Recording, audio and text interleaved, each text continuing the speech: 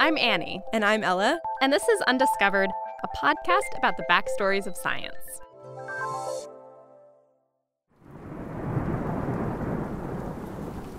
For millennia, we have tried to coax rain from the clouds in just about every way imaginable. We've prayed for it, we danced for it. At one point, we thought we could blast it out of the air with dynamite. Yeah, that didn't work so well, but it did cause a bunch of fires. But one of my favorite stories about rainmaking is about a guy named Charles Hatfield. I would say that Charles Hatfield was America's great rainmaker or great rain faker. We really don't know which. Cynthia Barnett, author of Rain, A Natural and Cultural History. Charles Hatfield was a traveling rainmaker. Or moisture accelerator? That is actually what he called himself. He'd travel around Southern California, promising rain to anyone who would pay. And pretty soon, he gained a reputation for actually delivering the goods. He got credit for filling up streams and reservoirs. But wherever he went, he was hounded by the Weather Bureau, who wanted to expose him as a fraud. Oh, absolutely. The chief of meteorology, he literally would chase him around the nation with letters, and he would call reporters and try to get exposés written on him. Charles Hatfield was not the first person to promise rain for cash. Traveling rainmakers descended on the American Great Plains in the 1890s. And the Weather Bureau for years was telling farmers and governments, stop giving money to these people. They do not actually make it rain. That is just happening on its own. But no one would listen, of course, to the stuffy scientists at the Weather Bureau. And in late 1915, the city of San Diego strikes a deal with Hatfield. They'll give him $10,000 if he can fill up their reservoir. Now, before we mentioned these earlier rainmakers who set off dynamite to make it rain, not Hatfield. Hatfield was a lover, not a fighter. I do not fight nature, as Dyrenforth, Joule, and several others have done, by means of dynamic bombs and other explosives. I woo her by means of this subtle attraction. Hatfield brews up a secret chemical formula and gets to work wooing nature, if you will, in the woods east of San Diego. He was a showman in many ways. He was very fit, and he would race up and down these platforms. Wooden platforms about 20 feet high. And wave his hands around and sort of waft the chemicals into the sky. Hatfield keeps this up for a few days. And wouldn't you know that the rain began to fall, and then the rain began to pound, and it didn't let up for weeks. It rains so much that it floods. Bridges collapse, houses are swept away, up to 50 people are killed. And Hatfield makes himself scarce, reportedly fleeing on horseback before armed vigilantes can catch him. Today's episode, the real science of weather control. Charles Hatfield's secret formula died with him. But in the 1940s, a team of scientists at General Electric did come up with a recipe for making rain. And pretty soon they learned, just like Hatfield, that when you try to take credit for the weather, you might also get the blame.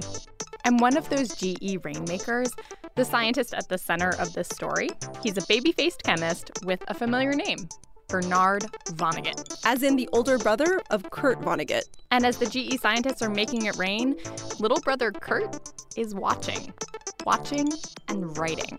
That's coming up on Undiscovered.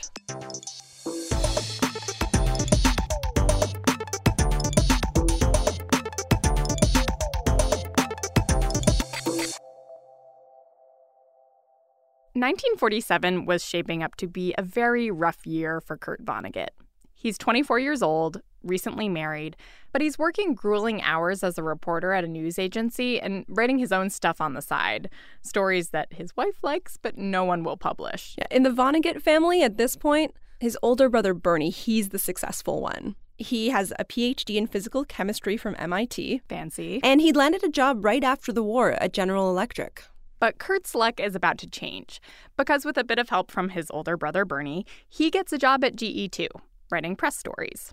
A move that would become pivotal for his fiction career. So when you think of General Electric, I don't know about you, Annie, but I think of... light bulbs. Right, light bulbs, refrigerators, and ads like this. Aha, here's friend husband. Little early tonight just to see how the little wife likes her new birthday present. Does she like it? She does. It's her new stove for cooking him dinner. Great. Score. It's the last word, she says. And it must be because it's a GE. GE was a manufacturer of kitchen appliances and light bulbs, yes. It was also one of the nation's biggest defense contractors through the Second World War. So it's this very sturdy, serious, all-American brand. But in the 1940s, at the heart of GE headquarters in Schenectady, New York, there's an oddball department full of employees unconcerned with profits or national security or keeping hubby fed, the GE Research Lab. The GE Research Lab was a scientist's fun house. The founder of the lab was a real character. He chain-smoked cigars, kept all kinds of deadly creatures, alligators, and rattlesnakes. So maybe it's not too surprising that the lab was kind of a quirky place. Its philosophy sounds actually a lot like Google's 20% concept. You let your researchers have fun, and the profits will follow. That struck me, too. It was kind of like, oh, this is the proto-Google, General Electric. Ginger Strand is the author of The Brothers Vonnegut, where she tells the incredible story of Kurt and Bernie's days at General Electric. And it really was. The director of the lab would come in and ask the scientists, are you having fun today? That was the most important question. And in the mid-1940s, Kurt's older brother, Bernie, was part of a team of 3 scientists working on a pretty fun and fantastical project: controlling the weather. The team's first breakthrough happened by accident to Bernie's colleague, a guy named Vincent Schaefer. It's the summer of 1946, and for weeks, Vince has been tinkering with a GE freezer. Like a chest freezer, the kind that your Uncle Harley has in his garage, right? Inside this freezer, Vince had been making clouds, which is actually something that you can do if you have a freezer that opens from the top. So we went to my mom's house. She has one of those drawer freezers, and we tried to recreate Vince's experiment. Which is not that hard to do. So the way you make a cloud at home is you open the freezer. Open it. And you breathe into it. Blow, blow, blow, blow, blow. Like a few times. Oh, yeah, it's working. And you have a cloud. Like it kind of looks like a fog has descended into your freezer drawer. So Vince has this cloud. It's sitting compliantly in his freezer. But that's not really the goal of his experiment. The goal is to try to make that cloud make snow. And it's actually an interesting question if you think about it. Why is it that some clouds make snow or rain and other clouds just float on by? They're just more motivated. Right, they're the can-do clouds. Yeah, I can imagine that there's little more frustrating if I'm a farmer living through a drought than watching a cloud float past me, forking over nothing. Anyway, at General Electric, the scientists are really interested in trying to answer this question: how do you get a cloud to produce snow crystals? And Vince has this idea: maybe you need a nucleus, a little seed of something to kickstart that ice crystallization process. And unlike Bernie Vonnegut, who has this fancy pants PhD from MIT, Vince is a self-taught scientist. He was the kind of guy who really was more interested in just getting out there. Let's get out there and try it. So for weeks, Vince had been throwing stuff into his GE freezer, trying to give his little cloud a nucleus for snow. That was the experiment. So he's leaning into this freezer all day long in July, spraying his little cloud with things. Diatomaceous earth, volcanic dust. You want to try some pepper? That is the sound of Ella, who decided to season our cloud with a little fresh black pepper that she ground into it, which did exactly nothing for the ice crystallization process, as you can imagine. Yeah, nothing really worked for us or for Vince. Not at first. One day he's doing this, and it's just too hot. July 12th, 1946. It is so hot in the lab, Vince can't actually get his freezer cold enough for a cloud to form, which is actually a problem we had too. Vince needs to cool down the freezer some more. So he grabs some dry ice. This is frozen carbon dioxide. Chucks it in the freezer. And presto, there's like a miniature snowstorm. No, it didn't do anything. Wait, no, I think it did. Oh my God, it's a snowflake. One snowflake. Hey, good job. Okay, I think we're good. Yeah. More pepper? Eventually, we did see some snow accumulating at the bottom. It was a very respectable amount of snow, but I don't think it's a snowstorm by any means. I think maybe you do need that deep chest freezer. You know what? It wasn't a GE. That's the problem. Yeah. Anyway, back to Vince's story. Okay, so Vince strolls over to the lab next door, tells them, hey guys, I just figured out how to make it snow. But now here's the real test. So far, they've made a cloud inside a freezer in a lab. They've made that cloud produce snow, but they don't know if it's going to work in real clouds in the sky. One day in November, Vince and a pilot, they rent this small plane, and they take off from Schenectady Airport first thing in the morning. They're flying around, they're looking for that perfect cloud to seed, and then finally they see one, this big, fat stratus cloud hanging by Mount Greylock. It's so high, their single-engine plane takes over an hour to actually put its way up to this cloud. And it's the moment of truth. They fly into the belly of this cloud. Vince throws some dry ice out the window. The cloud splits in two, and sheets of snow start falling from the gap. For the first time in all history, there is now open to man the possibility of exerting some control over the weather. Probably the most remarkable achievement of the year. GE wastes no time issuing press releases, and the newspapers go nuts. Dry ice turns 3-mile-long cloud into snow. First man-made snowstorm in the world's history. Spectacular sky show. The sensational conquest over nature. Now we have man-made snow and streetcar windows that really work. Just a year earlier, science had conquered the atom. Now, the weather.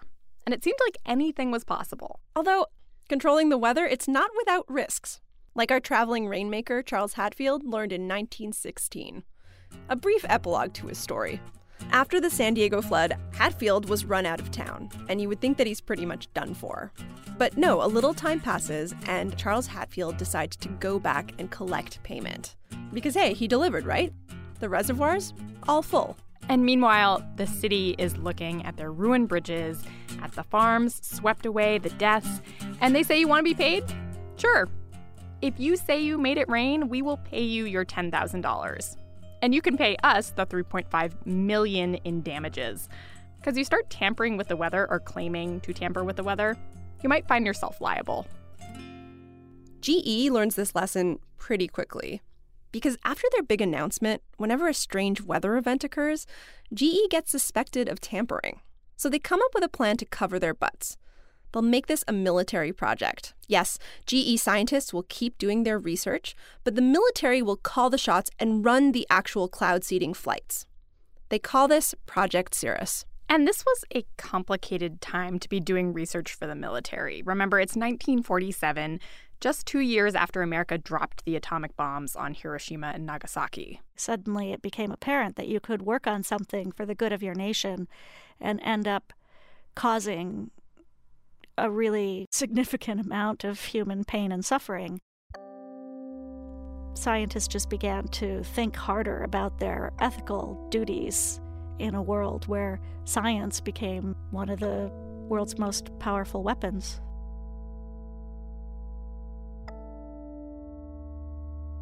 These questions were front and center for Kurt Vonnegut.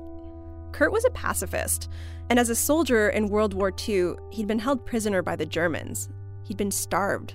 He'd been forced to carry corpses. He survived the bombing of Dresden underground in the basement of a slaughterhouse. And so when he joins GE 2 years later and sees the research his brother's up to with the military, it's not surprising he might have some reservations about it. In fact, Kurt's very first published story, published in 1950, it has Project Cirrus written all over it.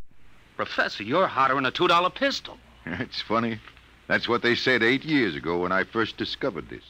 In the short story Report on the Barnhouse Effect, adapted into this radio drama, Professor Arthur Barnhouse develops a superpower. I call it dynamo-psychism. Just by thinking about it, Professor Barnhouse can pulverize boulders, he can move objects miles away with his mind, and he wants to use his powers to save the world. That's a nice idea. Yeah. But unfortunately, Barnhouse makes a critical mistake. He tells the government about it. And pretty soon, the military's all over him. Yes, they will politely indulge his silly talk of saving the world, and then they ask him to please go ahead and sink some battleships. And so, realizing he has just become the military's greatest superweapon, Barnhouse goes deep into hiding. Every country in the world has its best agents out hunting for Barnhouse. Nobody can beat that kind of a manhunt. And if the wrong people find him, then we're done for. In Kurt's story, a scientist would rather go on the lam than let the military use his discovery for warfare. Kurt's brother's technology, it wasn't the atomic bomb or dynamo-psychism. It was just cloud seeding. Except weather control could be an incredible weapon. I mean, imagine making it flood on command, brewing storms over your enemies. But Bernie saw cloud seeding as a tool for incredible good. And if the military was interested in weaponizing the clouds, it wasn't clear when Project Cirrus started. It seemed that they were interested in, dispersing fogs or making it rain in places where they wanted to clear the airfields so that they could land.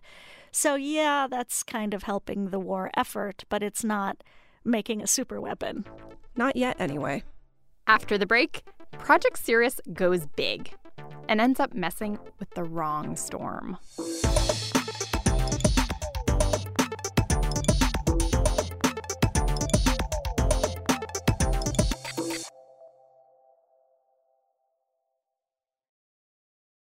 Every snowflake is different, except in one essential way.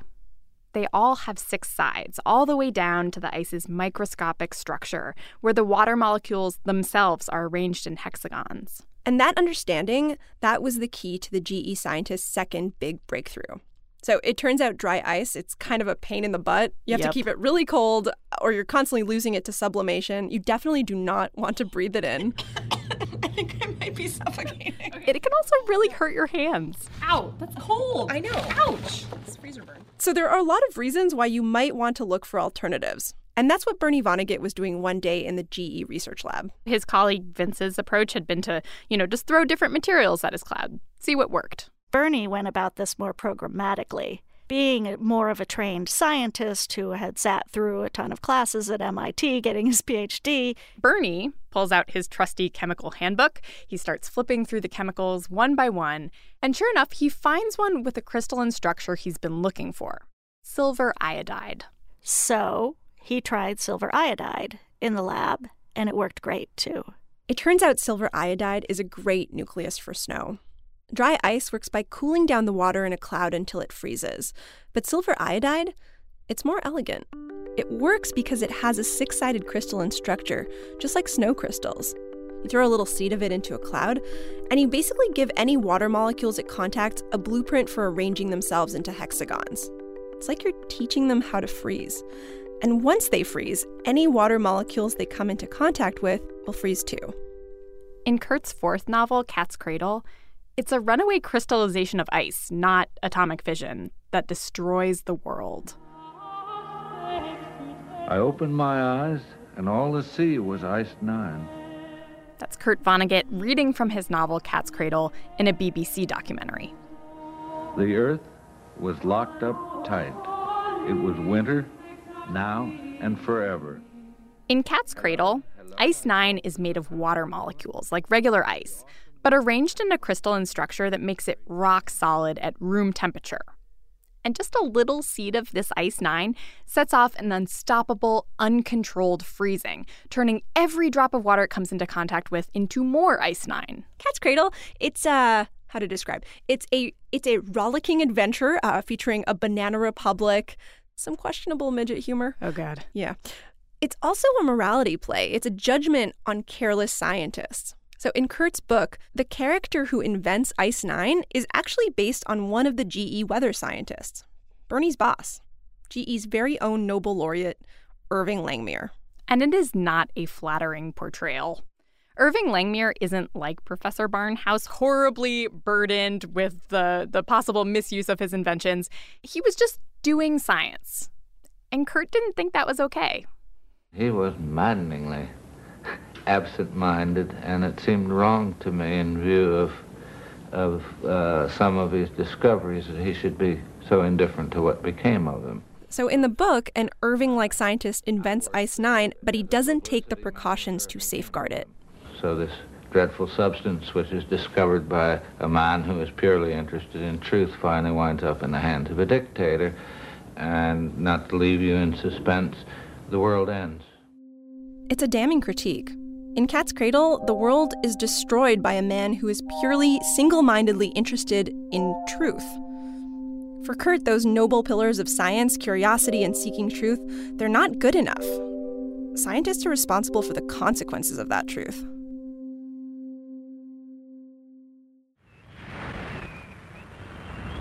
News from America includes these scenes of wild destruction when a hurricane hit the Atlantic coast. Just a few years before GE and the military get into the rainmaking biz, nature reminds us exactly who's boss when one of the worst hurricanes in history hit the eastern seaboard. The Great Atlantic Hurricane of 1944. Atlantic City alone suffered damage estimated at over $4 million, and there were many people killed during the terrific storm which raged for a whole week from the West Indies to New England. When nature deals you a storm like the Great Atlantic Hurricane, it's not like we have great cards to play. You can board up windows, you can run for cover, but the GE scientists started to wonder, what if we could do better? They'd already made it rain, they'd made it snow. They'd manipulated nature in unprecedented ways. What if they could stop hurricanes? So you can't destroy a hurricane with cloud seeding. Hurricanes are just too big, too much energy, too much water. But what if you could make them change directions? This is something that the military saw one way and the scientists saw another way. The scientists thought, how great if we could steer hurricanes so that they don't hit the shore. And, if we could steer hurricanes away from big cities, that would be wonderful. The military was thinking, wow, we could really mess with Cuba. Okay, so maybe their motivations were a little different.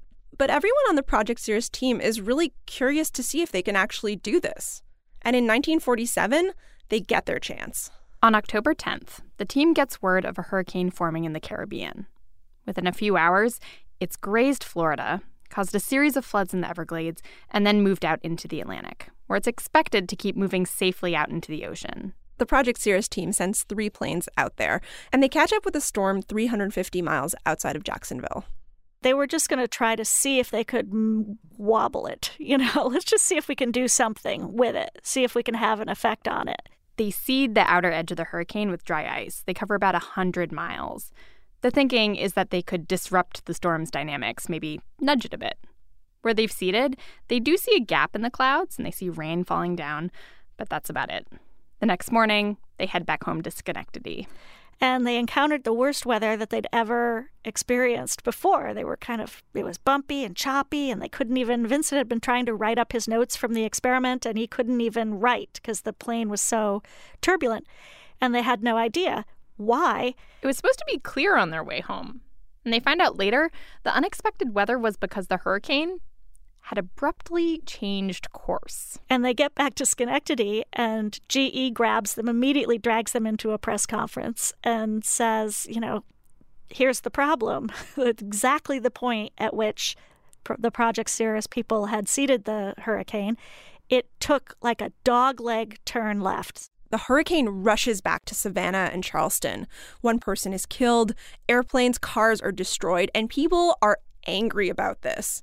A Miami weatherman calls this a low Yankee trick. And for Bernie, it's a bit of a wake-up call. After the hurricane, he starts speaking out more, even calls on Congress to regulate cloud seeding so that it isn't misused. But not everyone thinks this is bad news. Irving Langmuir is delighted. They had done something unprecedented. They just steered a hurricane, even if it had gone the wrong way. We purposely carried out this seeding for the purpose of trying to make the thing veer away from the land. It went the other way. Irving told the story of the hurricane at a lecture he gave at the GE Research Lab a few years later. And even though the hurricane caused a lot of damage, was a PR disaster for GE, Irving Langmuir does not sound too concerned. He still thinks the science was worth doing. And instead of the hurricane going on in this direction as the Weather Bureau had forecast, within a 6-hour period, it started to go back, and it did that. Nobody has ever wanted to repeat that experiment since then. But I think it should be done again.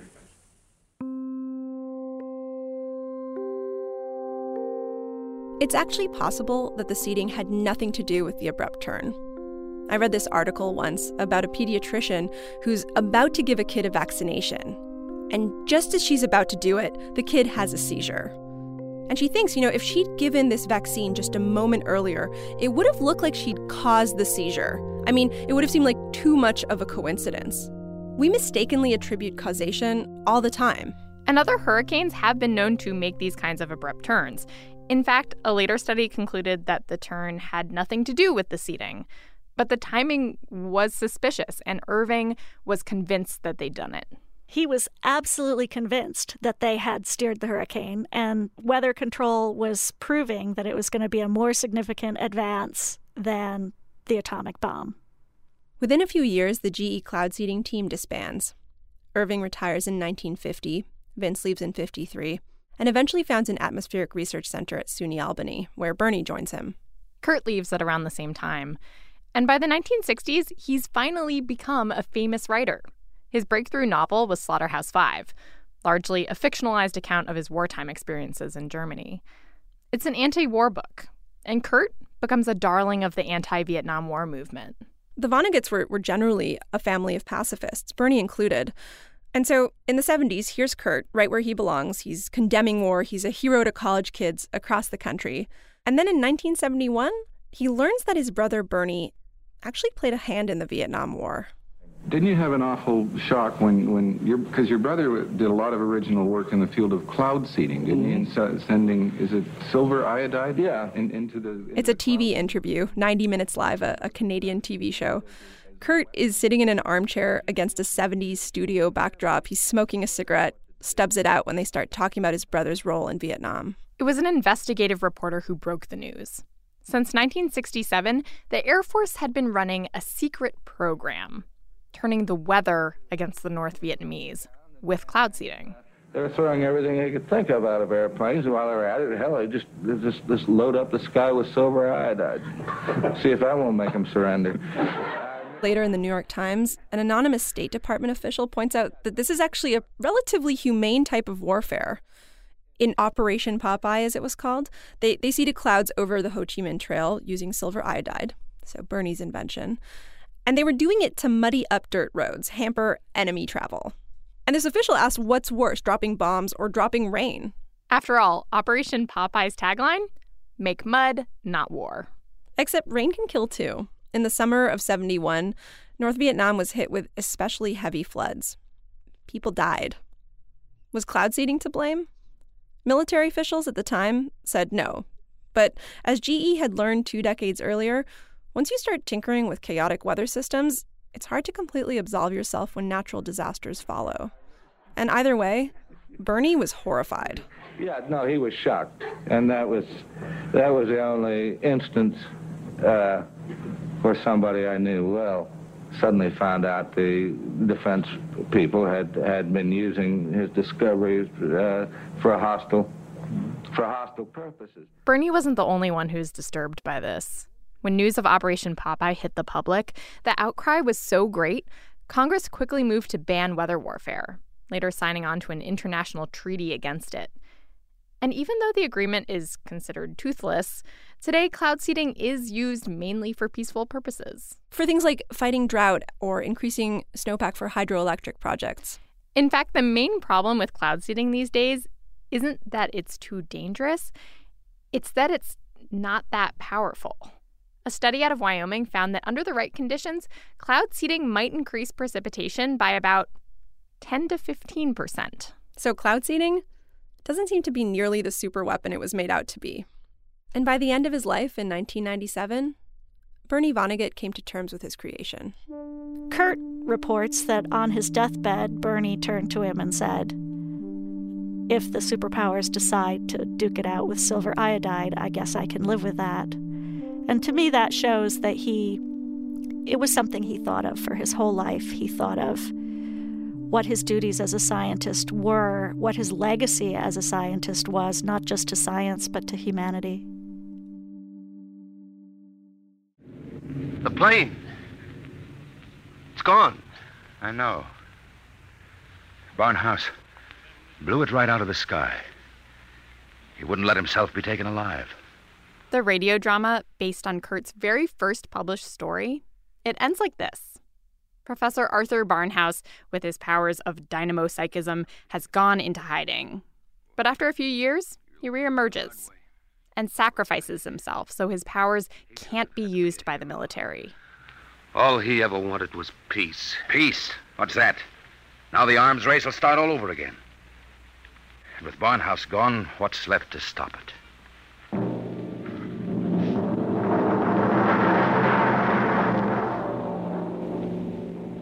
The radio drama took some liberties. In Kurt's original story, Barnhouse doesn't kill himself. After he escapes the military, he travels all over the world, destroying weapons wherever he goes. Without their weapons, warring countries are forced grudgingly into a timeout, if not a true peace. Kurt's lesson in 1950, in his first published story, it's not that the risks of science and technology are so great that they are better off destroyed. Because in the right hands, in mindful hands, they have a vast potential for good. We just have to be careful who we trust them with.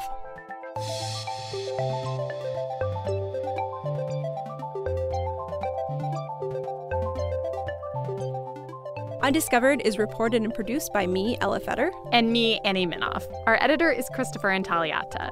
To read the full story of the Vonnegut brothers and General Electric, please check out Ginger Strand's The Brothers Vonnegut. It is a fantastic read, and we could not have made this episode without her. And if you want to learn more about Charles Hatfield and many other delightful stories about rain, check out Cynthia Barnett's Rain, A Natural and Cultural History. Special shout out this week to Scott Vonnegut, Bernie's son, and Chris Hunter from the MySci Museum in Schenectady. Bruce Bowe from Weather Modification helped us out with the science of cloud seeding. And thank you also to Jim Schaefer for letting me snoop around in his dad's house. Fact-checking help from Michelle Harris. Original music by Daniel Peterschmidt. I Am Robot and Proud wrote our theme. Thanks also to Daniel Dana, Christian Scotta, Brandon Ector, and Rachel Boughton. And finally, thank you to our launch partner, the John Templeton Foundation. Thanks, and we'll see you next week.